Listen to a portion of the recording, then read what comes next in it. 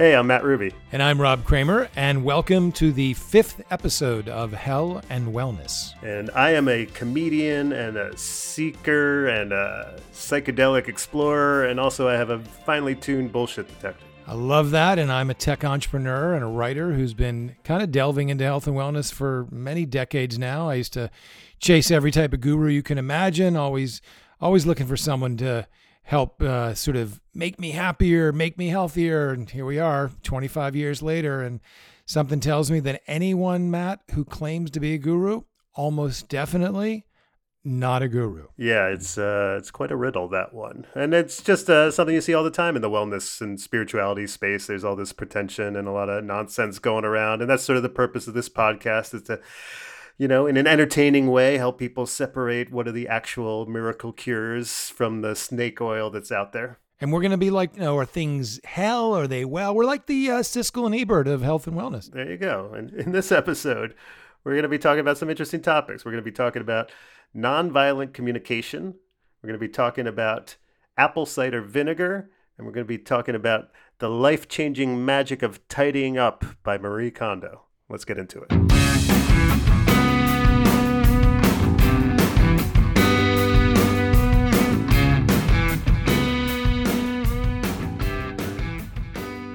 And quick note, we are not doctors. This is not medical advice. Don't take us that seriously and change your life and inject things or anything like that. We're here to entertain you, to give you our perspective on the world of wellness. So please, before you do anything serious, check with a doctor. So, Rob, I've been known to not be the most gentle with my communication style.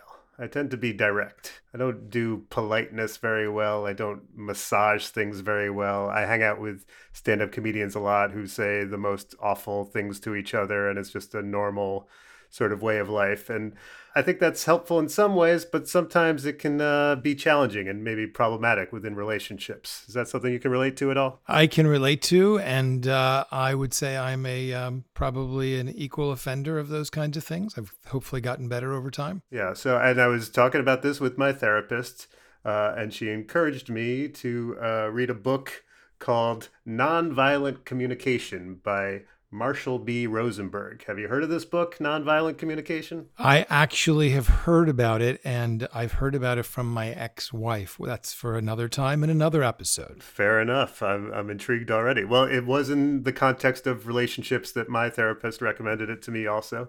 And it's interesting. I will say right off the bat, the act of engaging in nonviolent communication seems somewhat violent if you tell someone that you're doing it. If you're like, look, I would like to engage in nonviolent communication with you, it already seems like a pretty aggressive thing. You're already just coming out of the gate saying, look, what I'd really like to say is something violent, but instead I'm going to read this book and try implementing these techniques instead. So out of the gate, there's something a little bit not in alignment with the approach.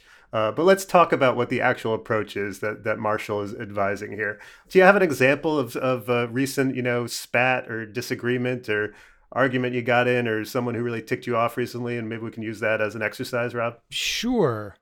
Let's see. I probably said something violently nonviolent to my wife, current wife, that is, about 24 hours ago. And I think I probably said, can you try listening better? Okay, so give me some context. So what happened that led up to this? What did she do that aggravated you? I was telling her about some plans we were making. I thought she acknowledged it. And then 2 hours later, she completely forgot what I'd said. And I probably got ticked off because I'd been through this before. And I said, can you try listening better? Okay. So now at the heart of nonviolent communication is this process of sort of 4 steps, which is 1, noting the thing that has upset you or has, ticked you off or that you're trying to address. 2 is talking about how that thing made you feel and describing it and naming it. 3 is what is the underlying need that you have that it has led to that feeling. And then 4 is the request for what you want to be different in the future. So in this example, it'd be like, I asked you to get ready 2 hours ago and I noticed that you're not ready yet. And that makes me feel frustrated because I need to feel like when we've agreed to do something at the same time that I've been heard and that that's actually going to happen. So I request that in the future, when you agree to do something in 2 hours, that you do it at the right time. So that is the general approach that you are supposed to take. And there's things that I like about it.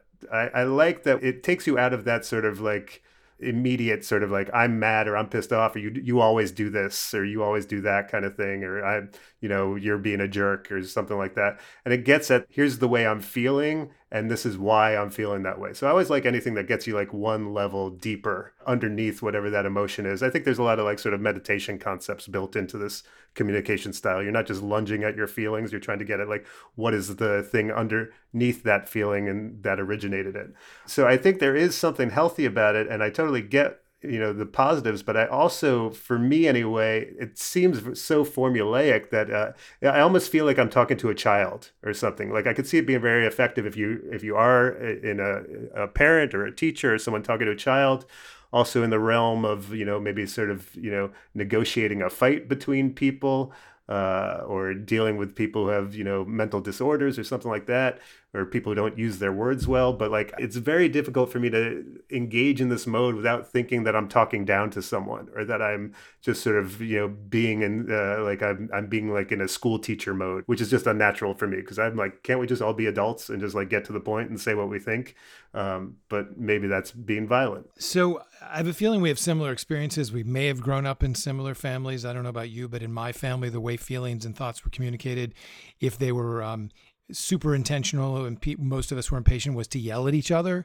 Like we just yelled it out, and somehow yelling became this sort of this norm for how we communicated. So probably not the best sort of substrate for teaching nonviolent communication. But I as well agree. I feel like while it has incredible benefits in terms of how it's described and how you're describing it, and I've tried it a little bit, as I said, in my last marriage, which obviously goes to how well I succeeded at that. But it feels like it's this meta conversation. It's like we're communicating, but we're sort of communicating in these abstract kind of multi-dimensional ways. And to your point, like, we've gotten so soft. We've gotten to this point where we can't just come out and say it without everyone's feelings being hurt. Now, some of us are a little bit more abrasive and aggressive than others. So probably for those of us who are like that, it's probably better to try a little nonviolent communication. But I think that it goes to a deeper issue in society, which, stems from political correctness to sort of helicopter parenting and, not letting kids skin their knees. It's like we can't get skinned in a conversation. So who knows? Maybe it's something we just need to do a Control-Alt-Delete and all learn how to non-violently communicate. Yeah, I mean, I think there is probably like once you get the hang of it, you could probably like do a quicker version or a Cliff Notes version of some sort. But it's interesting you bring up the yelling example because I didn't come from a yelling family. My dad was pretty much just repressed every emotion and didn't say anything, unless he had to, basically. And my mother was more of a daydreamer and drifter and sort of like wasn't always present and was not a yeller either. But recently I got in a dispute with someone who was yelling at me. And all right, this is my girlfriend. I'll just come out and say it. And she's yelling at me. And I tried to I noticed you're yelling at me and that makes me feel freaked out because I need to feel like my partner is like treating me with like in a way that I feel like we're in this together. Like we're partners and not enemies. So I request that you not yell at me and just articulate how you feel at a quieter volume, which had mixed effectiveness, let's be honest. But at least for me, like it's some path for when I'm feeling frustrated or don't know exactly how to articulate, or navigate, a fight of some sort or a dispute. It at least gives a roadmap for like, well, at least here's something to try. And if nothing, and this is like also something I find beneficial with therapy is like, in real life, I'm like, well, look, I tried what the book said. I did what my therapist told me. Like, at least I did the right thing. And it's not always going to work 100%. But like, I like knowing at least like, okay, well, I went to the coach and he gave me this play and I ran it. Maybe it didn't work. Maybe we still turned the ball over, but like at least I ran the play I was supposed to run. So on some level, I feel like I'm getting closer to something, even when it doesn't work. I'm going to maybe put you on the spot here, Matt, because we had a communication encounter relatively benign earlier in the day on Slack, and I'm wondering if what I'm about to share with you was a technique of nonviolent communication. I responded to something that you had sent me about the best meditation cushion on earth, and I said, "Oi, there's a huge riff with this one. If it simultaneously performs fellatio, I'll buy it." And you said, "LOL, my preference is for no dick jokes moving forward. Too easy." And I said, "Are you scolding me for making a dick joke? Haha." And you said, "I don't scold, I gentle nudge like this pillow." So take it away, Mr. Nonviolent Communicator. No, that's pretty violent. But like to me, Okay. well, the other side of it is like I think violent communication sometimes is a form of respect. Like when I'm hanging out with all like my comedian friends or like buddies of mine who are like I've known since college, like I'll just say what I think. Like there's something about that dynamic of like, oh, wait, I think you can take this. This is fine. We're not enemies. We're allies. Everything's cool. Like there's this foundation of support there that I feel makes sort of jumping through these hoops unnecessary. But like if I and also I was typing, this was over Slack. But yeah, like the right way to engage with it, according to Dr. Rosenberg, would be like, yeah, I noticed. You suggested that we make a fellatio joke in the episode, and that has me slightly concerned because I need to think that we're not like just relying on lowbrow humor and stuff that's like bathroom humor and sex stuff that's kind of hacky. So I request that we don't, make that fellatio joke as we talk about it.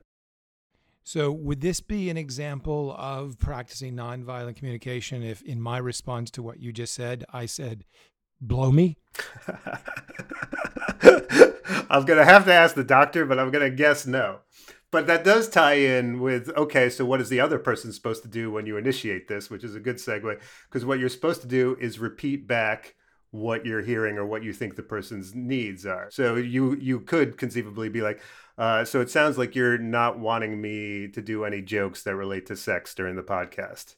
And then you could be like, you know what? But I'm just a guy who loves sex jokes. That's who I am. It's in my DNA. So you can reject that request, or you could, note it and follow through on it. And you know what? Actually, let's play a clip because there's an example that he gives in the book, and there's a YouTube video where he talks about it. And this is him at a refugee camp, I believe, somewhere in the Middle East.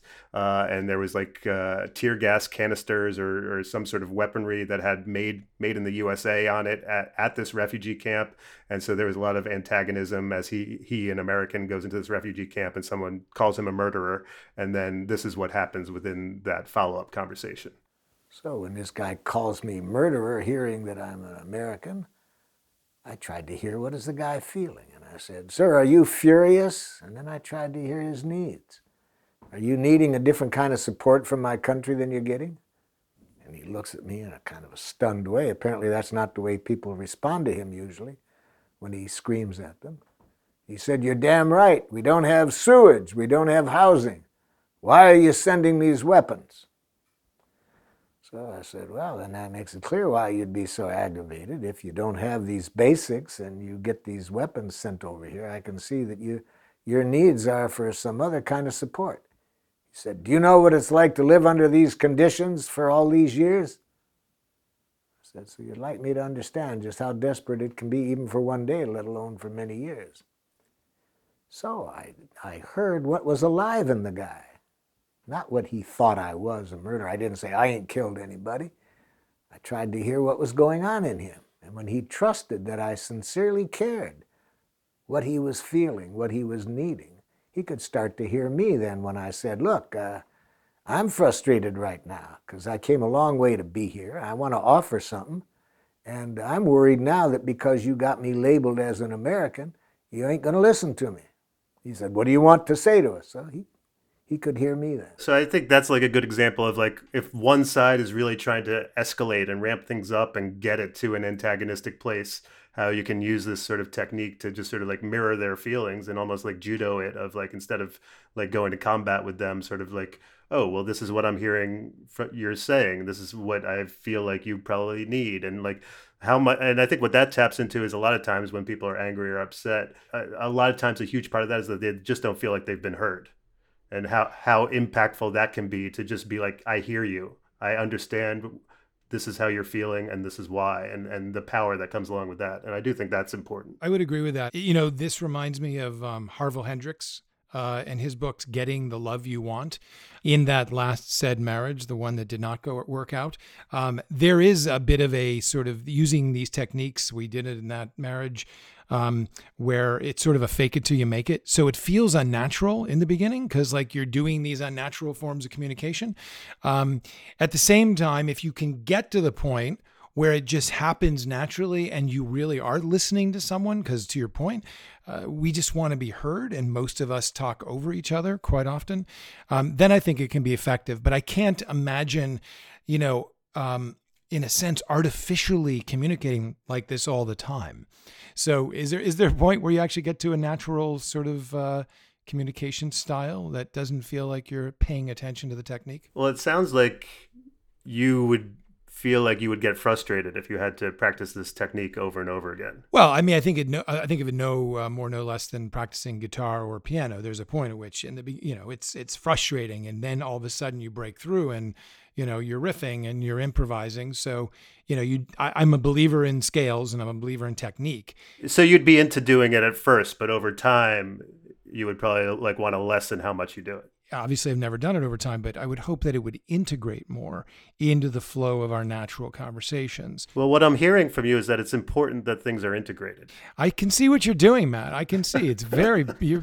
Is that chapter 6 or chapter 4? Man, I'm getting the PhD level on this one. I don't know what his answer would be. I do think, especially if, within a partnership or some other way where it was being practiced with each other, that there would start to be a shorthand and you would probably not have to kind of be so foundational and building block about it all the time. At least that would be my hope. So what do we think? Is this a hell or is this a well? I have mixed feelings about it because, like I said, it definitely feels a little bit almost childish at times. But I think in our current culture and sort of like this, I feel like a big need for de-escalation. That seems to be like a need that we have in our society right now. Just for me personally, within, how I conduct my relationships, I think it can be helpful. So I'm going to go ahead and give it well. Yeah, I would say that clearly it feels intentionally like a well. It feels to me a little bit like hell-ish along the way, but perhaps worth the journey to get to the well. So I'll give it a qualified well.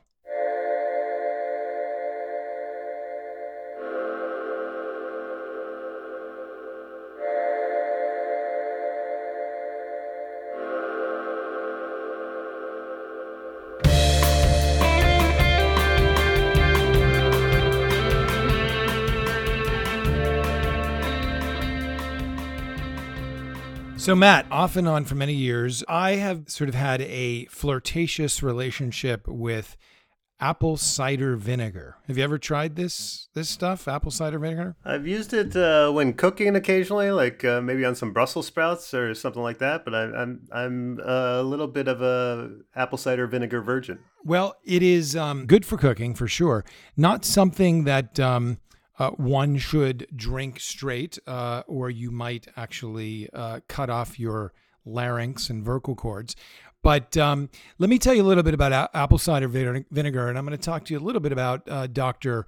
Bragg's, Paul Bragg's, who is kind of the man who popularized it in the 20th century.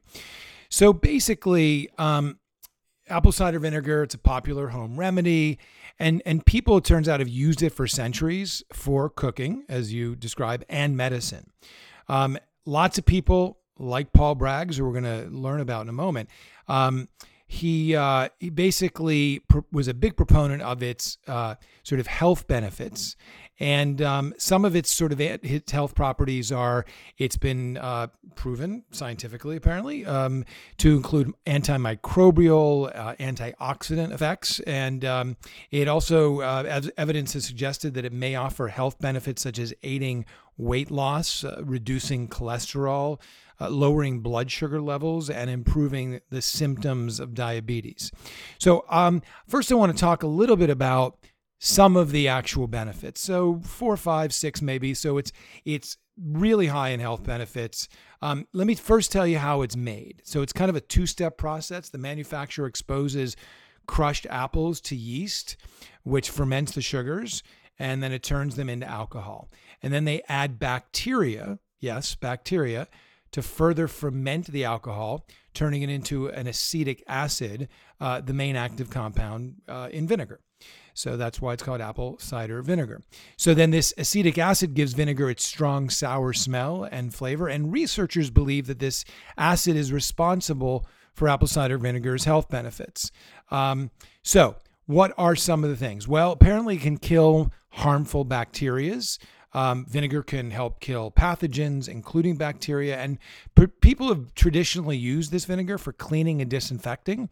Not so much. I mean, unless you're doing the hydroxychloroquine version of Trump's, kill COVID, which maybe he even tried that in the White House. Who knows? Treating nail fungus. This is a good thing, especially for middle-aged men like me. Lice, warts, even ear infections. And turns out that Hippocrates, the father of modern medicine, used vinegar to clean wounds more than 2,000 years ago. So it's been used as a food preservative, et cetera, et cetera. Then it's good for, lowering blood sugar levels and managing diabetes. It's good for maybe some weight loss. And they even say that it improves heart health in animals, although I've never tried it on my dog. Who knows? If confronted, maybe I should sort of intravenously treat them with apple cider vinegar. But what I really want to talk about is this guy, Paul Bragg. And you've probably seen this in your grocery store. There's apple cider vinegar. It says Bragg at the top. He was this lifelong advocate for healthy living. Some folks believe he was a bit of a quack. The Bureau of Investigation of the American Medical Association issued an article on Bragg back in the 1930s, which stated that he was a food faddist and sexual rejuvenator who was debarred from all of the sort of medical journals. Now, he wasn't a doctor, but the AMA really dismissed Bragg as a charlatan. Now, they felt that he held these pseudoscientific views about dieting and disease. Coupled with the fact that if you do a little research on Bragg, there's a couple of things that come up and don't add up. Well, one of the things is he was apparently born in, 1851, but it actually says he was born in 1854. So he lied about his age a little bit. And then the other thing is that Bragg's apparently his former daughter-in-law, according to official records, who's taken over his health empire. Apparently, he claimed to have cured her of some really nasty diseases. So the guy really doesn't have an incredible reputation, sort of from the last century. But it turns out that there's a lot of science that backs up the health benefits of apple cider vinegar, and Bragg's, which has many different products, include apple cider vinegar. Turns out that they actually do help cure many of these things that I've talked about and help with antimicrobial and bacterial infection. So I've been taking it off and on. I actually feel better. It certainly changes the pH balance of your body. It actually turns it more alkaline, which is a good apparent state for not fostering other, diseases in the gut. But I find it actually, especially on our health and wellness show, I find it interesting that on one hand, we're here exploring quacks or people who really are doing amazing things in their lives. And we've got someone like Bragg, who's this controversial figure, but as it turns out, as the decades go on, all the things he was talking about and he was a proponent of turns out to be scientifically true and proven. So it's a little bit of a conflicting thing. I'm a big proponent of it. I like it. You got to mix it with something, some kind of juice or tea or water or whatever. But I recommend taking some apple cider vinegar every now and then to kind of just stimulate the gut microbiome, and also to perhaps help you with some ailments that you might be experiencing. So I'm curious, how do you consume it, and in what ways have you felt better, do you think, because of it? So one of the ways to consume it is it's kind of 1 part apple cider vinegar, which happens to be highly concentrated. You obviously would not want to drink straight vinegar, even though this is cut with apples and sugar. And I would say about 1 part apple cider vinegar, maybe 6 to 8 parts water or some other kind of dilutive type juice. I find that when I have sort of upset stomachs or maybe a little acid reflux or these kinds of things, a little apple cider vinegar will sort of change the pH of my gut, and voila, it goes away and I feel good. The other thing is, I'm a big believer, and once again, I have zero proof of this. So, as you said at the top of this episode and others, we are not doctors, do not follow our advice. But my anecdotal experience is that when I'm consistently drinking apple cider vinegar, I just don't get sick very often. No colds, no fevers, no COVID. Knock wood. That's great. I was reading up just a little bit about it, and a couple of things that I found interesting was one, that vinegar in studies has been shown to increase feelings of fullness. So if you're trying to lose weight, that if you take vinegar alongside like a high carb meal, you'll feel full faster and take less into your body. So I found that to be kind of interesting. And then also this idea that there's a substance in unfiltered apple cider vinegar called mother. Do you know about mother? Yes, I was going to talk about mother, but I think you should talk about this. I find this incredibly counterintuitive, but go ahead. From what I've read, it consists of strands of proteins, enzymes, and friendly bacteria that give the product a murky appearance. And some people believe that the mother is responsible for most of its health benefits. So mostly I like that it's called mother. And it's interesting to me, it reminds me a little bit of like sourdough starter. Like it's just sort of like this, it seems something very organic, that it's just got a life of its own, and this thing is sprouting off shoots in other ways that are interesting. But yeah, I don't know who's going to say no to having some mother in their life, right? And I'm thinking, my mother's version of apple cider vinegar was chicken soup. So there's a little bit of something in the something somewhere, right? I find it a little bit ironic though that Mr. Bragg, he died of a heart attack. So in the emergency room and where he was living in Miami Beach. Well, you got to go sometime. It sounds like he was in Miami Beach. I'm picturing like the Jewish gangster in the end of Godfather 2 in Miami. Like he had a good life. So look, apple cider vinegar probably isn't going to hurt you. Dilute it down. For me, it's a big well. I feel better. Try it out for yourself. These are anecdotal. Read up on it. There is some scientific proof, but I give it a well. Yeah, when I've used it in cooking, I've enjoyed it. I certainly can't imagine it being anything negative for you. And it is interesting that this guy, who it seems like a bit of a quack, actually like came up with something that was legitimately really, really healthy for you. So I guess even a broken doctor is right twice a day or something like that. But this guy wasn't even a doctor, so I don't know where I'm going with this. Anyway, apple cider vinegar. Yeah, well, why not?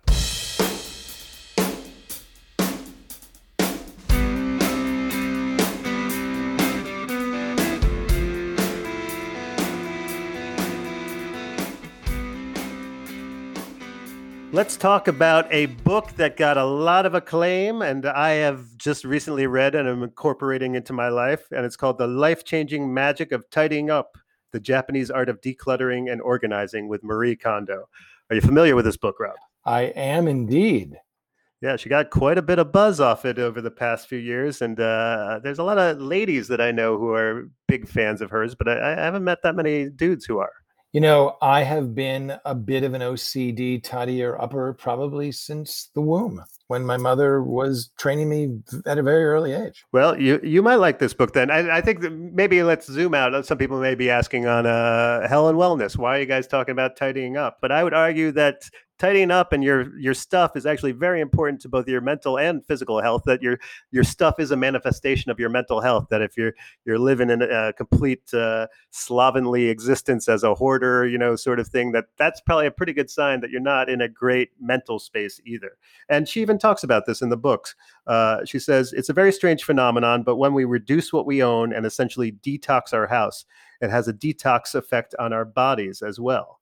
We amass material things for the same reason that we eat, to satisfy a craving. Buying on impulse and eating and drinking to excess are attempts to alleviate stress. From observing my clients, I've noticed that when they part with excess clothing, their tummies tend to slim down. When they discard books and documents, their minds tend to become clearer. When they reduce the number of cosmetics and tidy up the area around the sink and bath, their complexion tends to become clear and their skin smooth. So she's making an argument that when you clean your house, you're actually helping your body get healthier. How do you feel about that, Rob? I love this idea. I have to say that I was super excited when this book came out because it actually made me look not so, as my mom would say, mashugana, a little crazy. Like I subscribe to this notion that slimming down, especially slimming down physically and your stuff and your clutter, every time I've moved in my life, I have been incredibly focused and intent on saying, what haven't I touched for at least 2 years, or at least the time I've been in this house? Like, get rid of that shit. You don't need it. It will weigh you down. So the fact that she's given voice to this just brought incredible joy to me. Well, you tapped right into a big part of it, which is that she wants you to touch all your objects, to actually hold them and to consider whether they spark joy. And that physical sort of judgment on things, I think, is a really interesting part of what she advises. The other thing, like for me, she's totally changed how I fold things, which I know sounds like a silly thing to care about, but like all of a sudden, I'm just folding things into squares and stacking them vertically and putting them in. I can't believe how much I fit in a drawer. I don't know what I've been doing my whole life.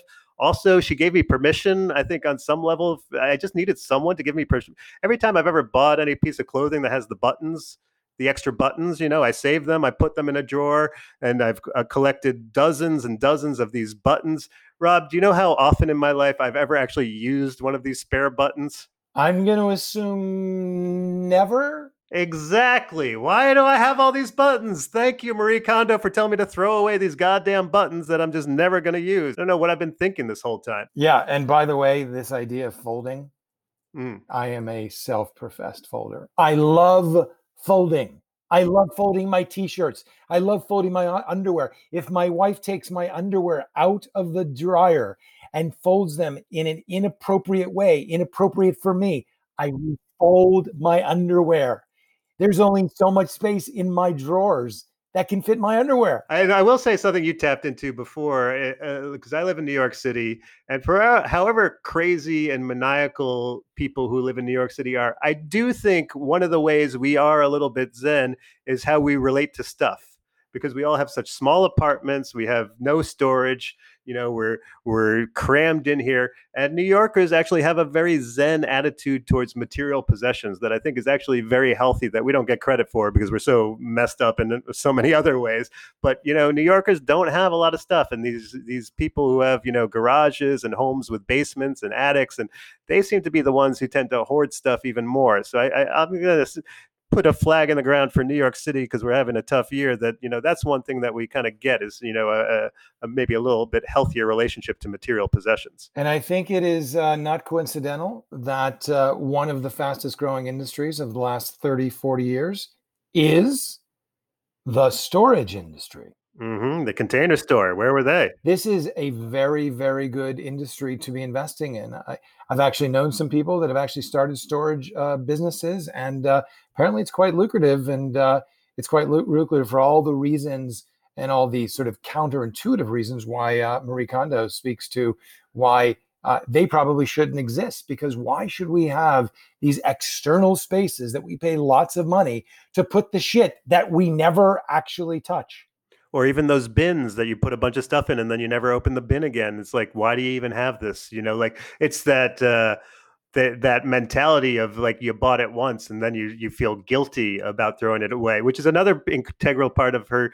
You need to thank things for their service. So when you throw something away, it's not admitting defeat or something bad or wrong. It's a celebration that this thing was in your life and it did a good job, and you thank it, and now you're letting it move on to its next phase so you can move on to your next phase. Yeah, there is a little bit of a dark side though to throwing away the stuff, and I'm gonna just admit that I have become a victim of this. Perhaps, maybe not a victim, but my mother used to throw away shit that she thought we didn't need anymore without consulting her kids. She just said, "Yeah, they don't need it. Throw it away." And I found when I got into relationship with my wife and we moved in together and we got married, that I started sometimes slipping stuff out of her view and into the dumpster. She's like, Her "Where's stuff? her stuff?" And I'm like, "Where's my blah, blah, blah?" And I was like, "When was the last time you used your blah, blah, blah?" She's like, "I don't care that I was 16 years ago. That's my fucking shit. Don't touch my shit."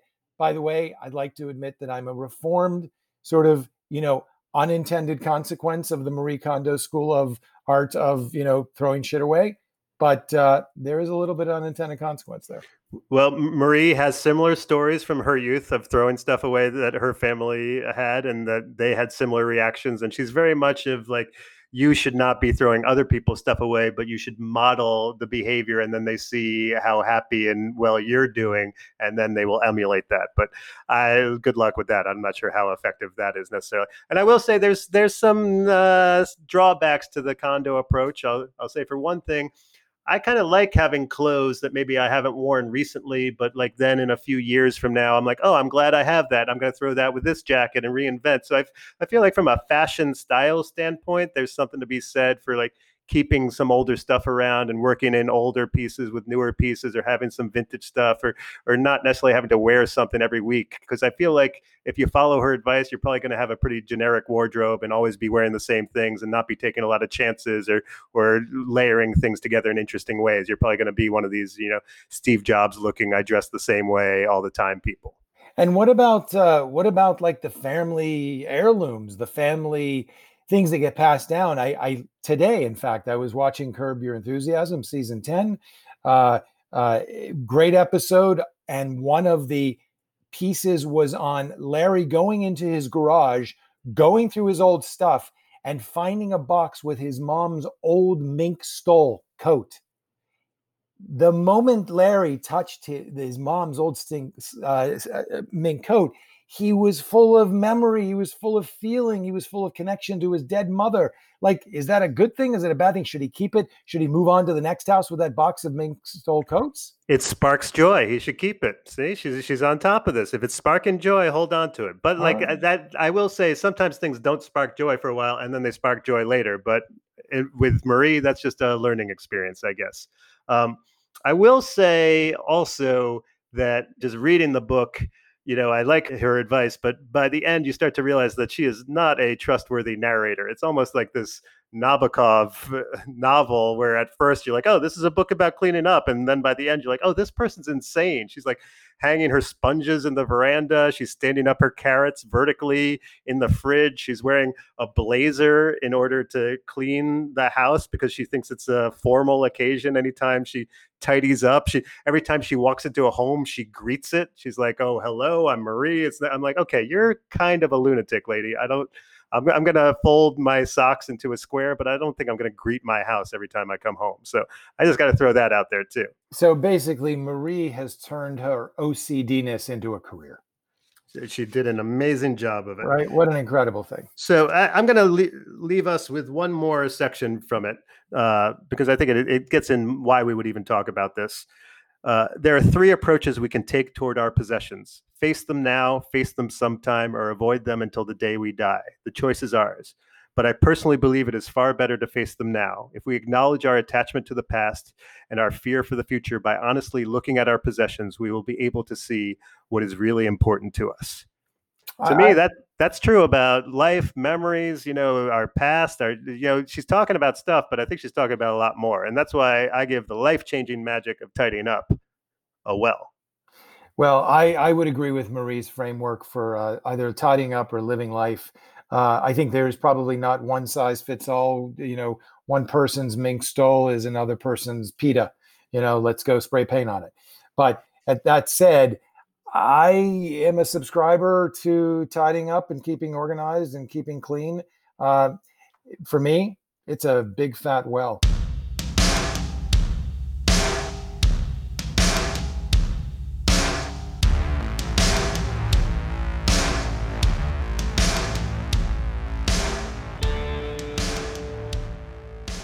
Thanks for listening to Hell and Wellness. I'm Rob Kramer. And I'm Matt Ruby.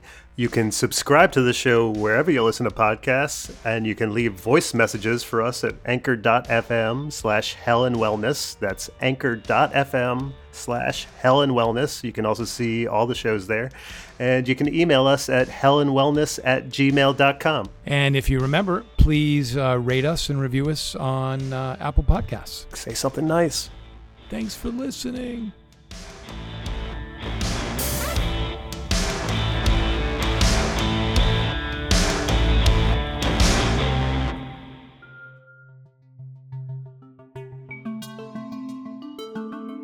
podcast is produced by Stereoactive Media.